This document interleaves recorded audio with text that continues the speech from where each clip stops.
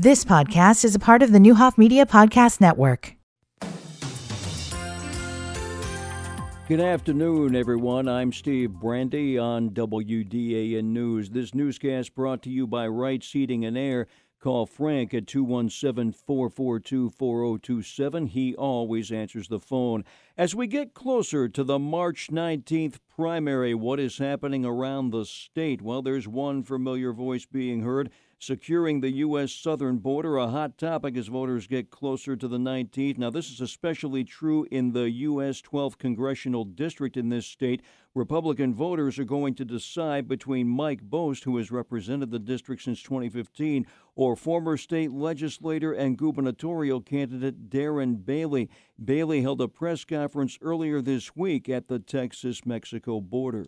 Failed radicals like Joe Biden and his so-called Homeland Security Secretary Mayorkas empower the cartels, turning human misery into a lucrative business, all while deadly fentanyl floods our streets. Bailey calling for the completion of a border wall. Bost's latest television ad also calls for strengthening the U.S. southern border by in part hiring more agents. And again, that primary is March 19th. Well, after voting down a proposed amendment to delay taking action, the Danville City Council Tuesday evening did pass a rental housing registration package of updated rules for City of Danville landlords. One person quite pleased with this was former Alderwoman Brenda Brown. Prior to her stepping down from the council, she was working with Alderwomen Tricia Teague and Sharon Pickering on this issue, and Brown was asked to continue working with them afterwards to try and get a certain minority of Danville landlords to take better care of their properties. Brown says a major part of what was passed was not only designed to make sure that Danville landlords' registrations are up to date with the city, but also to assure tenants that if they have a complaint about their rental property, they can freely complain without fearing retaliation. Brown says that has not always been the case. Then what would come next, they would boot them out. They'd make them leave. And so we had to word the ordinance so would support not only the tenant, but also just to let the landlord know that the city is serious about the landlords taking care of their property, keeping it registered as they should. Brown says this is a major step in bringing more quality rental properties to Danville, especially for people who work in Danville and would like to live there. Meanwhile, the city recently found out that they are not this year receiving the applied for $600,000 state-financed open space lands acquisition and development OSLID grant to provide assistance for the construction of the new Garfield Park.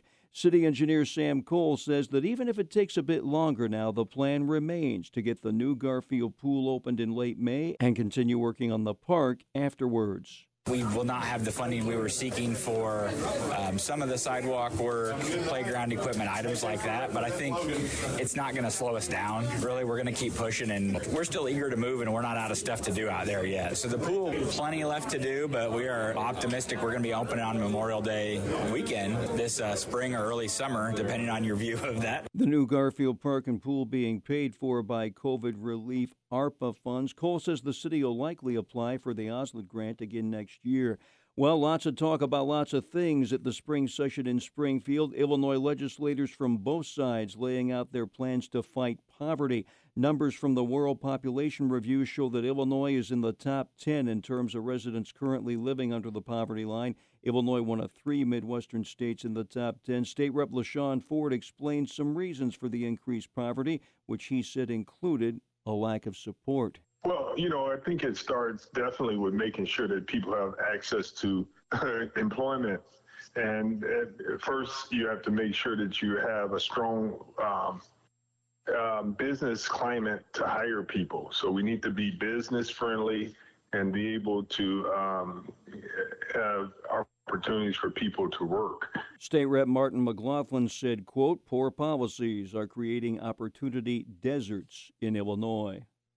A Metropolis, Illinois man who was killed in World War II, now officially accounted for, Sergeant William Lukering, was 28 when his B-17 bomber was struck by German aircraft fire in 1944.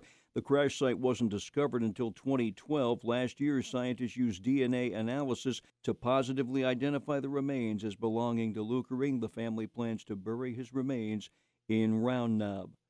I'm Steve Brandy.